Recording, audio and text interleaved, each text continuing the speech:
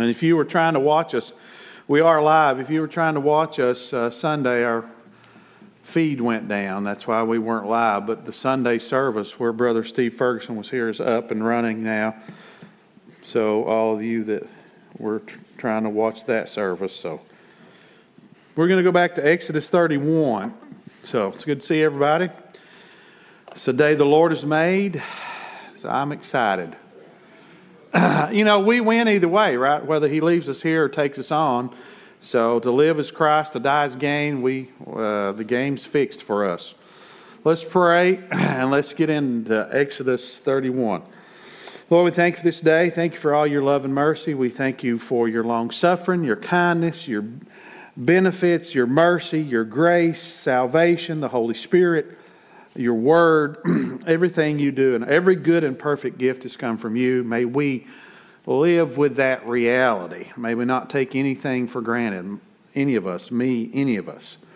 May we realize that transportation, food, clothing, shelter, water, air, everything is from your hand. And we just give you praise, Lord, and we ask that we would be mindful and stay humble. In Jesus' name, amen.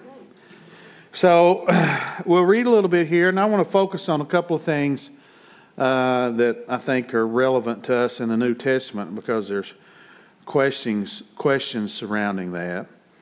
But in verse 1 it says, Then the Lord spoke to Moses, saying, See, I have called by name Bezalel, the son of Uriah, the son of Hur, of the tribe of Judah.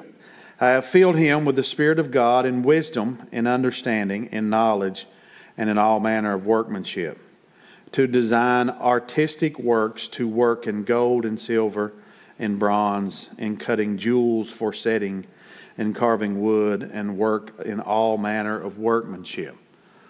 So God skilled him at that, and you can tell God skills different people to do different things. We're all different parts of the body, but we're fitly joined together. And some parts are more visible, some are less visible. But we all have a place. And like with the body, the natural body, we all know the value of having a big toe for balance. And so even though people's toes are rarely seen because they're tucked away in a shoe, it's visible. All of us have nose hairs that are rarely seen unless as you get older, you have to guard against because they start showing up. Right? The hairs in your ears, right? I have a wonderful person that takes care of my hair and stuff, and they take care of all that, So tweezers and everything, it hurts, but I realize they're just taking care of me. Because my mug shot's seen a lot, so they do take pains to take care of me.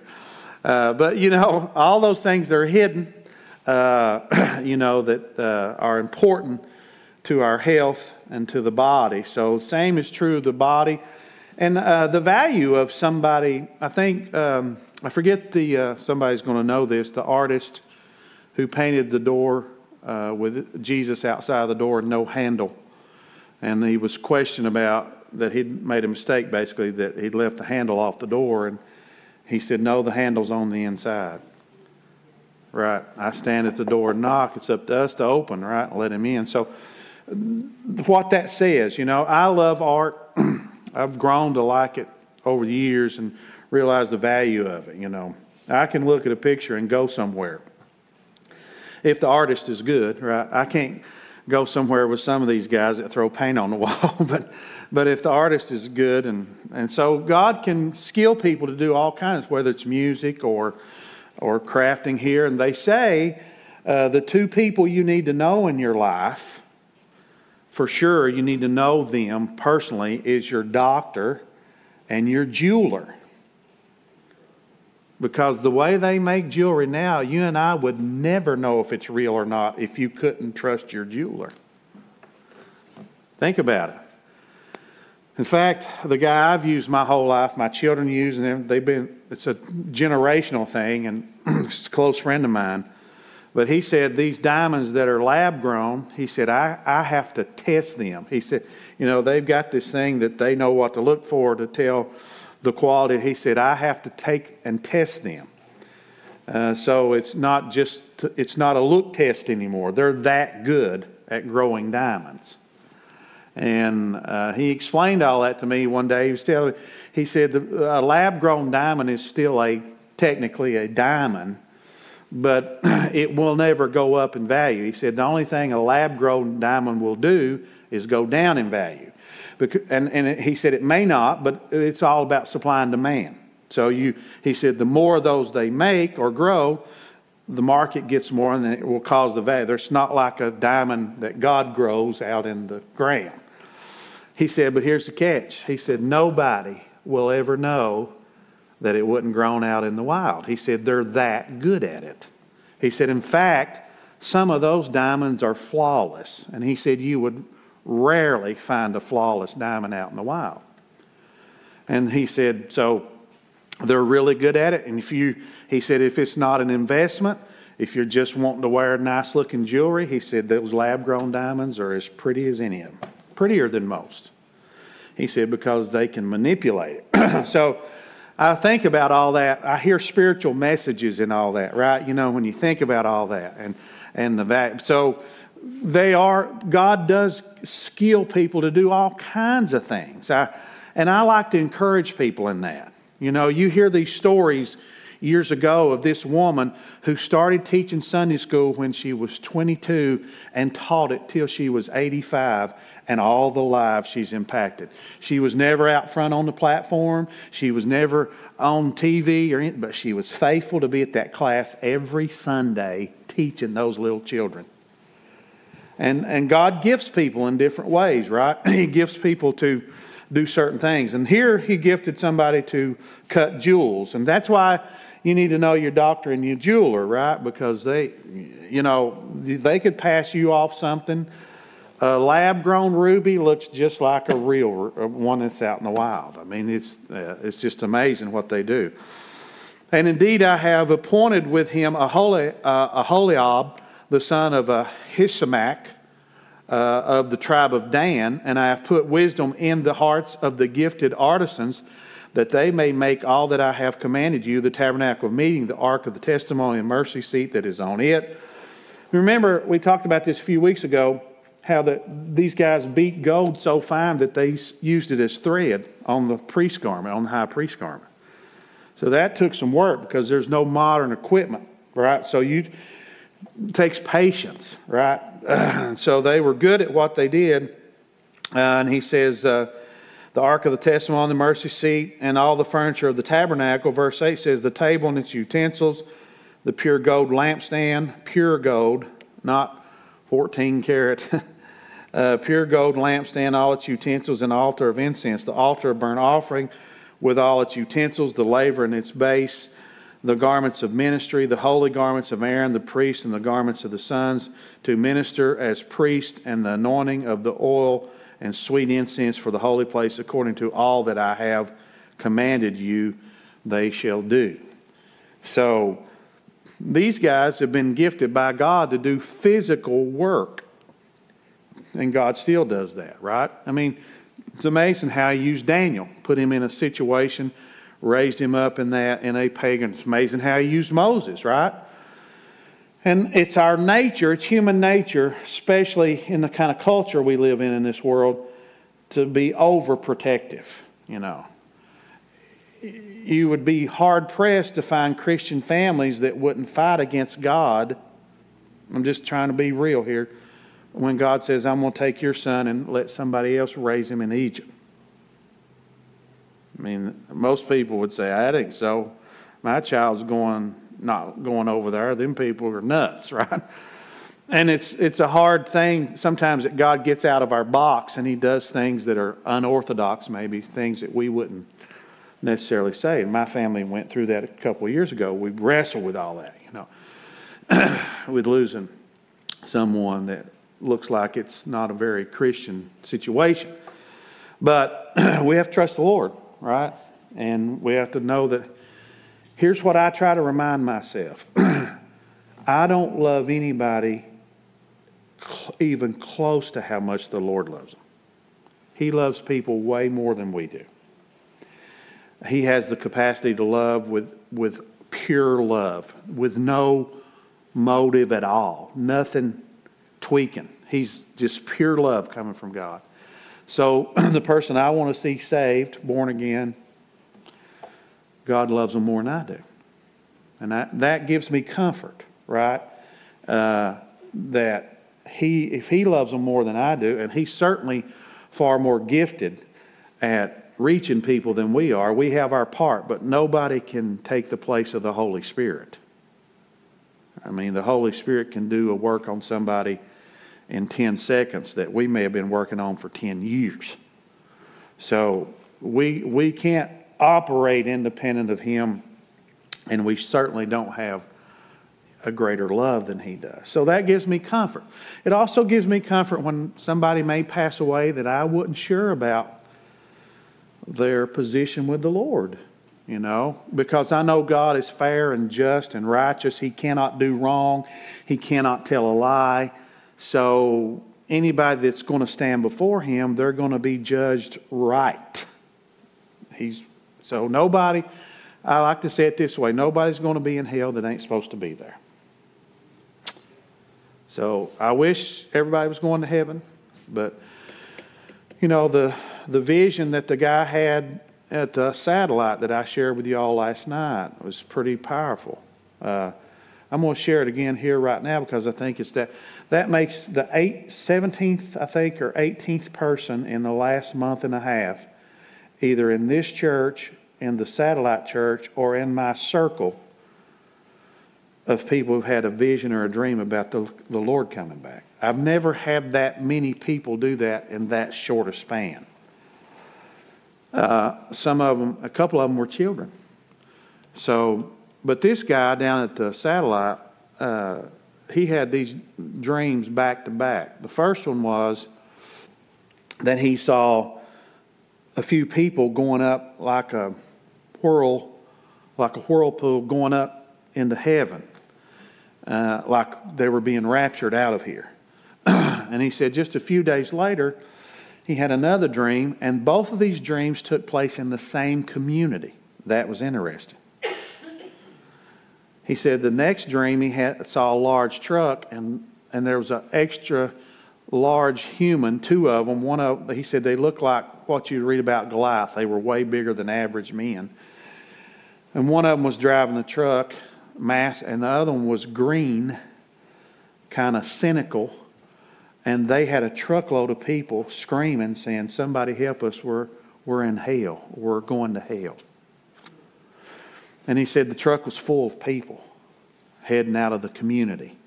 And he was asking me, I said, well, the significance I see is, number one, is that he said both those dreams happen in the same community. And I said, that's the first thing. There are a few people in every community that are going to be going. There's going to be a lot of people in that same community going straight to hell. I said, that's a message to all of us, right? That would be Danville, that would be Harrodsburg, that would be Stanford, that would be Lancaster, that would be Somerset, whatever.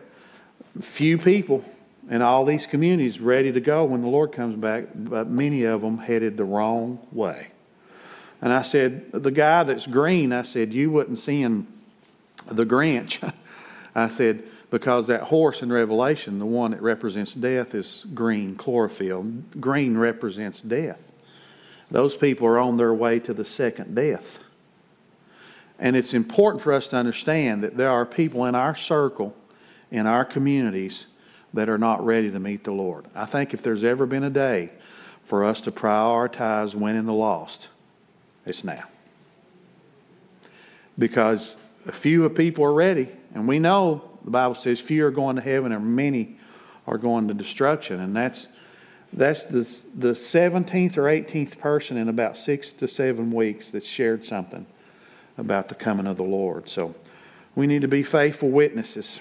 So he says, all these utensils these guys are skilled at. Now notice the next thing I want to spend a little time here. It says, and the Lord spoke to Moses, saying in verse 12, verse 13, speak also to the children of Israel, saying, Surely my Sabbaths you shall keep, for it is a sign between me and you throughout your generations, that you may know that I am the Lord who sanctifies you.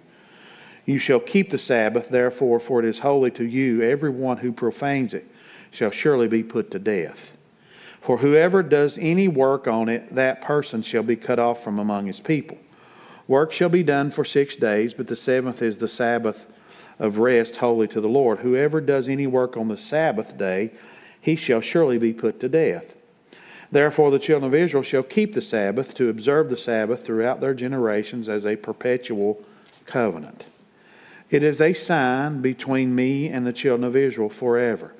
For in 6 days the Lord made the heavens and the earth, and on the seventh day he rested and was refreshed. The word rested means he ceased from labor.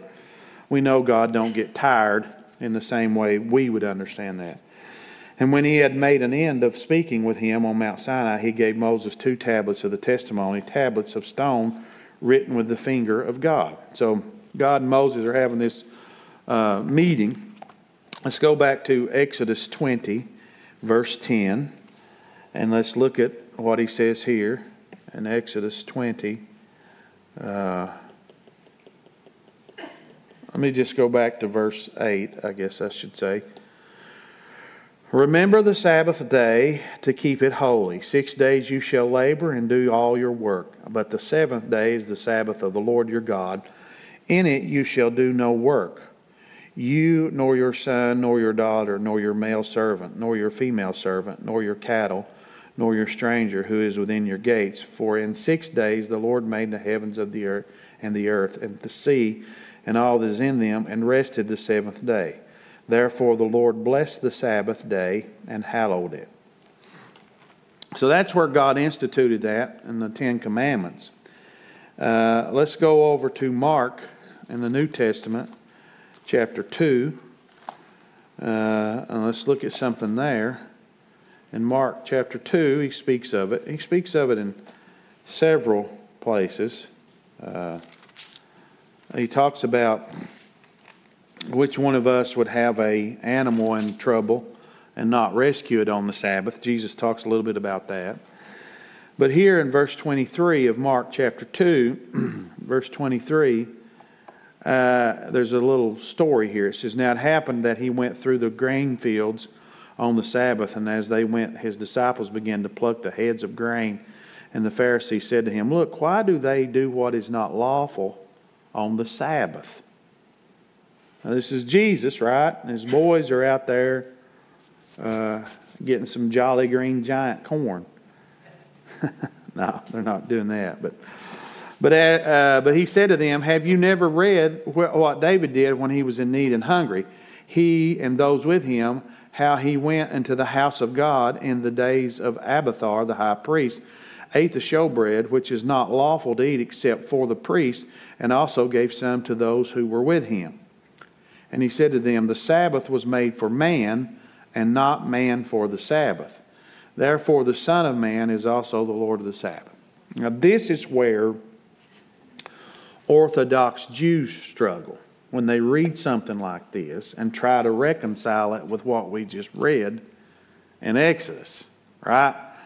That's where they struggle. I mean, and that's why I say maybe it's easy for us to just say, what's wrong with you? Why don't you see what we see? But if you put yourself just like, this is horrendous, I get it, but you start telling a 2-year-old in the crib, you start telling them that to hate Israel and train them to hate them their whole life.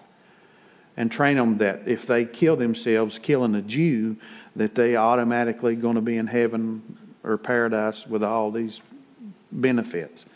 I mean, you train them that. You brainwash them, right? And in a sense, we're all trying to brainwash, right? I mean, in a sense we are. I mean, I wanted to brainwash my children with the Word of God, right? I mean, you want to do that.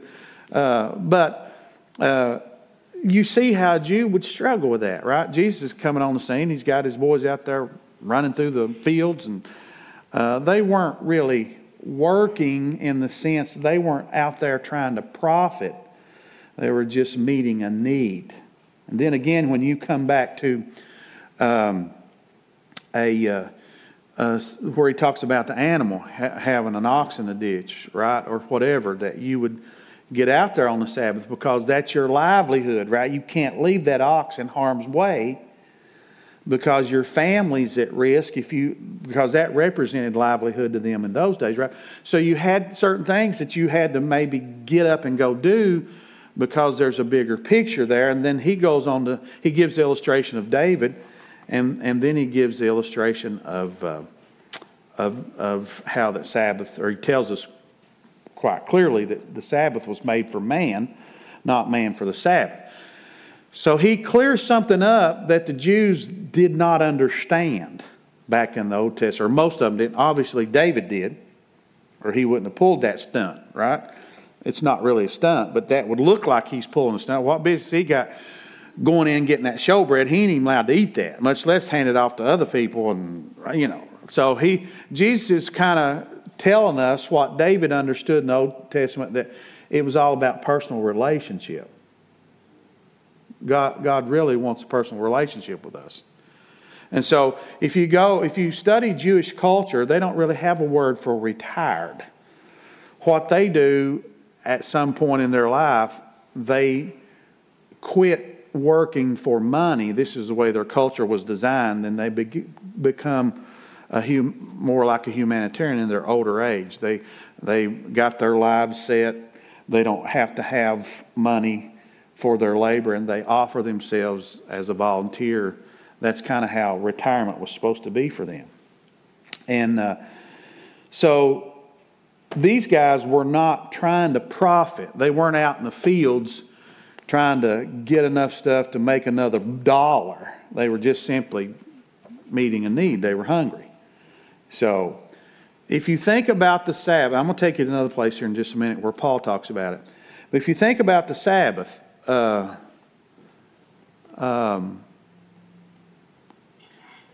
Sabbath, the true Sabbath, starts Friday at sundown, right, and goes through Saturday evening. So there are a lot of people who still dogmatically argue that. And then there are some people that are confused, just like they're confused with communion and baptism. They have no idea. I ran across somebody not too long ago. Again, of course, if you maybe been around me, you've heard this many times, but they didn't know that. They didn't know that the Jews practiced baptism and communion. That actually communion was going on before the law ever came.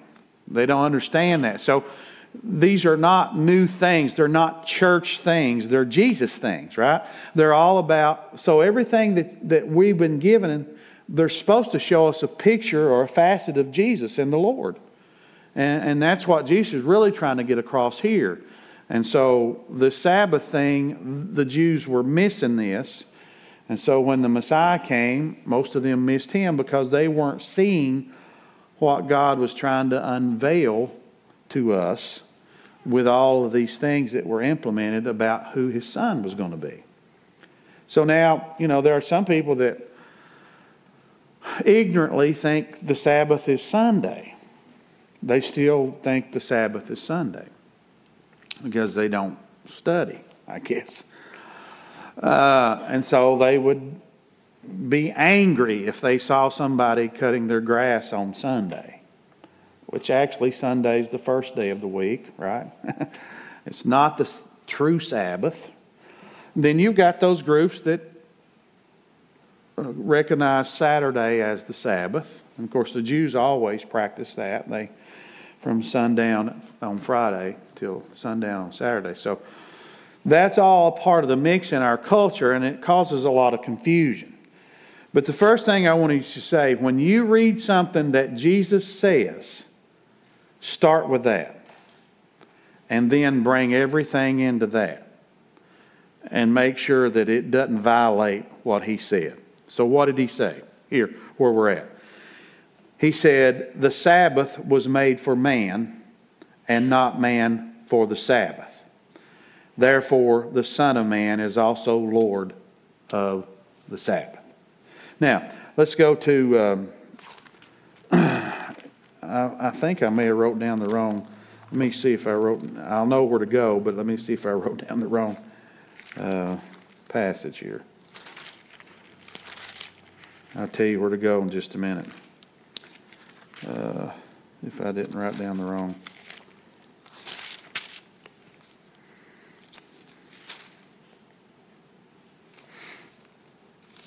Yeah.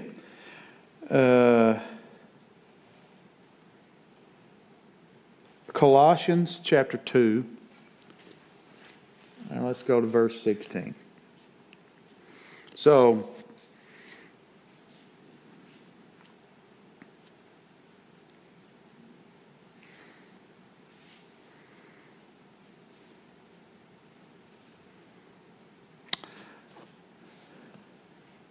let me just back up to verse 1 so we can catch this whole passage. Let's go to Colossians chapter 2, verse 1. Colossians chapter 2, verse 1.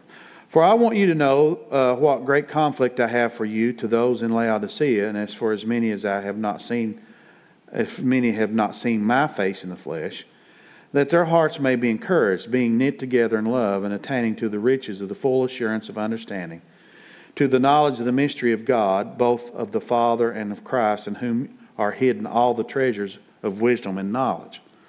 Know this, that I say, lest anyone should deceive you with persuasive words.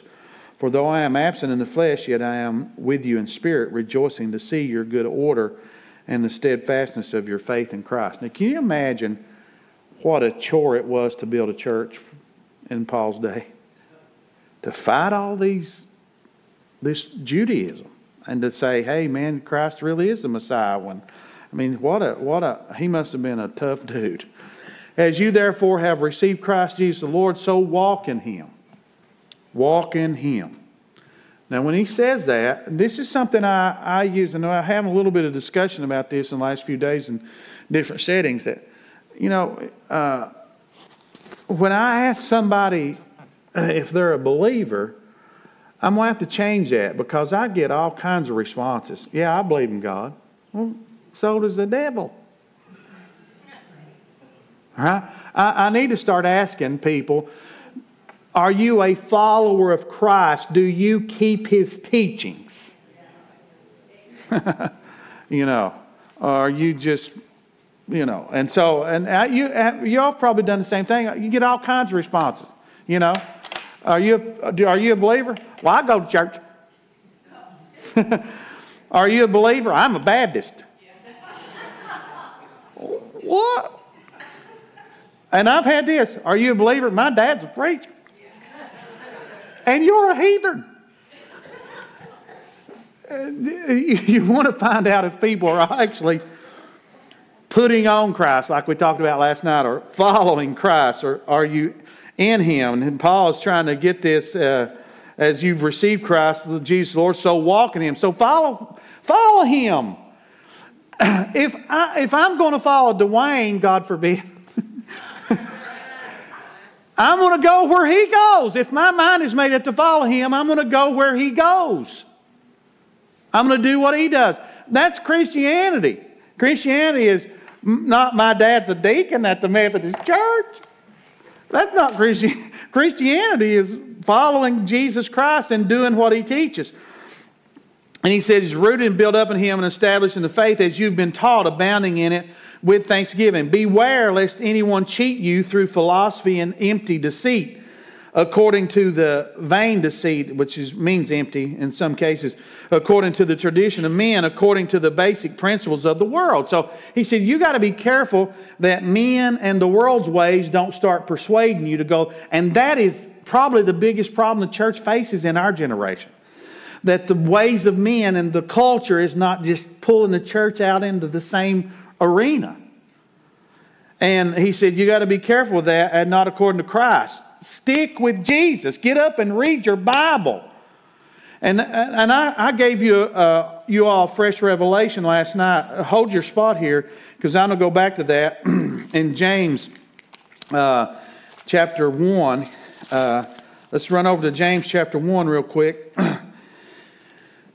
And look at this where he says,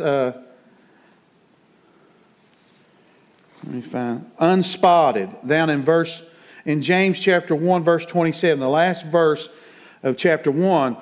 He says what religion is, pure and undefiled religion before God and the Father is to visit orphans and widows in their trouble.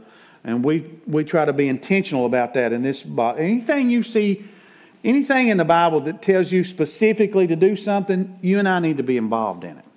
And there are several things in here. Orphans and widows. Another one is Israel. You got to bless Israel. It's not an option.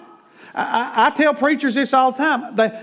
I say, if you're not helping Israel, your church is not fully in the will of God. It may be partly in the will of God. It may be mostly in the will of God. But if you're not helping Israel, your church is some level of out of the will of God. And so you find these specific things, taking care of orphans, widows, helping Israel. We got to be involved in that. We got to do that. But he says, keep oneself unspotted from the world. Now, when you read, that's kind of like that Psalm 84 where it says, God will not withhold any good thing from those who walk upright, right? The word upright almost sounds like somebody who don't have any trouble, who don't fail, who don't miss the mark. Same thing here. You read that word and you think, well, that's somebody that don't ever mess up, right? It's not what's being said, because we all mess up. Look at your neighbor and say, you mess up. We all. I'm looking at myself. I mess up. We all miss the mark. In Psalm 84, that word upright is tamim. You've heard me talk about it. It means to be coupled together. It's a train car, right? As long as you're coupled, that's what he's talking about. He won't withhold any good thing from those who stay coupled with him. David messed up many times. He sinned several times, but he never walked out on God. He always kept running to God for help, right? He stayed coupled. This word unspotted means not somebody who never misses the mark, but somebody who refuses to alter the truth. Okay? That's what that word means in the Greek. It means somebody who will not alter the commandments. In other words, if I don't keep the commandment, I don't water it down and figure out a way around it. I just look at it and say, I sinned, I'm going to repent because that's true, and I missed the mark on that. The greatest thing going is forgiveness. You don't have to run and hide when you sin. God made atonement for it. Just repent and ask Him to forgive you. It's the greatest thing in the world is forgiveness. And so that's the people we got to be.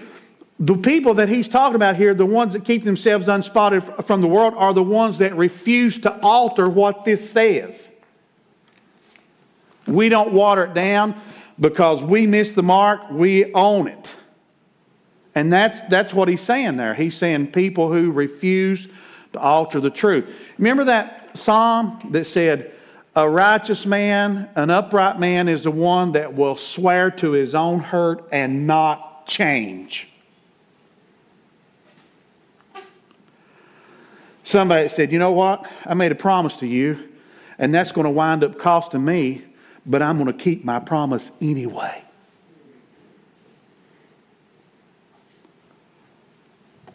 That's the kind of people God's looking for. People who refuse to alter the truth. I've told people this many times. You can be forgiven for an abortion, but you can't call it okay. You can't call it right. You can be forgiven. Paul said if you break the law on one point, you break the whole law. But we can't call breaking the law okay. That's what we're trying to get at, and that's what he's saying there in James. Now, let's go back to Colossians chapter 2. He says, don't be caught up with the world. And verse 11 says, in Colossians 2 and 11, in him you were also circumcised with the circumcision made without hands. You hear this kind of language in Ephesians and Colossians. In him. All this stuff's in him. By putting off the body of sins of the flesh by the circumcision of Christ, buried with him in baptism, in which you also were raised with him through faith in the working of God, who raised him from the dead, and you being dead in your trespasses and the uncircumcision of your flesh, he has made alive together with him, having forgiven you all trespasses, having wiped out, man, that's a good word, all our trespasses, having wiped out the handwriting requirements that was against us, with this contrary to us, And He has taken it out of the way, having nailed it to the cross, having disarmed principalities and powers. He made a public spectacle of them, triumphing over them in it. So he's saying He came and delivered you and gave you freedom, right? A friend of mine who's in the ministry, he was a hippie, he grew up as a hippie in California. Classic place to be a hippie back in those days. He's now a pastor in New York, and he said that he believed the lie, right? Until he came to Christ. He believed the lie that he was free, that he was living free. But he said, looking back on it, when I was a sinner before I came to Christ, he said all I could drink was beer. He said, that's not freedom. He said, since I got saved, I can drink tea, milkshakes, milk, water, orange juice, and everything. He said, but before I was saved, I was bound. He said, all I wanted to do was drink a beer. He said, the freedom comes in Christ. And that's a shallow way to think about it, but not really, but a shallow way maybe to explain it. But the true freedom is in Christ. And now that you're free, the penalty of death has been removed from us. We have eternal life. All my sins are gone. The Bible says He forgets our sins, right? He talks about that in Hebrews, that our sins, He's forgotten them. Think about how powerful that is for God. It's hard for us to forget anything, except the things we need to remember, like where we put our keys. But the forgetfulness, it's hard. You know, if you had an incident, a traumatic incident years ago, it's hard to just totally wipe that out. Think about the power of God to be able to just forget something. It's pretty powerful. And that's good news for us. And He says, having disarmed principalities and powers, He made a public spectacle of them, giving us the victory. So He said, because that's the position you're in, He gives us some advice. He says, so let no one judge you in food or in drink or regarding a festival or a new moon or Sabbaths. He said, don't let anybody judge you. Why would He say that? Because He took this not from the misunderstanding of the Jews of the Old Testament. He's taken this from what Jesus said. He understood when Jesus said, man wasn't made for the Sabbath. Sabbath was made for the man. God wants us to rest, right? He wants us to be refreshed. So he being a born-again believer, also very skilled in the law, understanding what Jesus said and taught, He gives us this advice. He says, so let no one judge you in food or drink or regarding the festival or new moon Sabbaths, which are shadow of things to come, but the substance is of Christ. And that's the point. When you see all these ordinances, communion, baptism, Sabbaths, all of that, everything about that was supposed to show us relationship with God through His Son Jesus. Now you get a few people in the Old Testament that actually got a hold of that, David being one of them. He walked in, done something he wasn't supposed to do, but he understood. That's why God said, this guy is after my heart. What's beautiful about David is not that he didn't fail. Everybody fails. What's beautiful about David, he refused to let go of God. He stayed coupled no matter what was going on. Even when he blew it, he stayed coupled. He wouldn't leave. He's like that woman in the New Testament that Jesus almost appears to be trying to turn her away. And she said, yeah, but the dogs eat the crumbs that fall off the table. She refused to go. Jacob said, I'm not. Jacob was a scoundrel for a while. But he refused to let go of God. He said, let go till you bless me. He said, oh, I'm going to bless you. You're going to limp from now on. And he did. But what kind of heart is that? The heart that says, God is my everything. Listen. He's my lamb. He's my healer. He's my Savior. He's my deliverer. He's my Sabbath. He's my all. Everything that we see as an ordinance that some people even think brings them salvation is all about Jesus. It's all about Christ. God sent His Son, and He said He disarmed all these principalities. And then He says, you're in a good spot because He took away your trespasses. He's forgiven all your trespasses. He wiped off the documents that were written against you. They're gone. Now, when you think about this, if I could take you back to Isaiah, it's like the old stores that used to be in my neighborhood. In Isaiah, he talks about the Lord being the glory and the lifter of our head. Back in those days, in a town, they would have a pole sometimes in the center of town. And if somebody owed somebody a debt and they couldn't pay it, they would put that debt on that pole, kind of a way to shame them, right? And like if you grew up around little country stores or community stores, sometimes they'll get a bad check or whatever, and they'll stick that thing under the piece of glass on the counter for everybody to see it when they come up. That, so-and-so down the road gave us a cold check, right? And so it's just kind of a means to shame them. But sometimes, if you read Jewish culture, sometimes somebody who had the means would come and pull that piece of that debt off that pole and go pay it for somebody. And they would go around with their head down because of shame. But the person who paid that debt would give them the ability to raise their head and be free and clear from that debt. And that's why they were called the lifter of their head.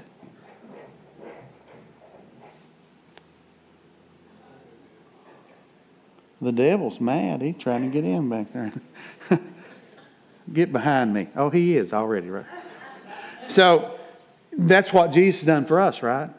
We had a debt we could not pay. All those trespasses.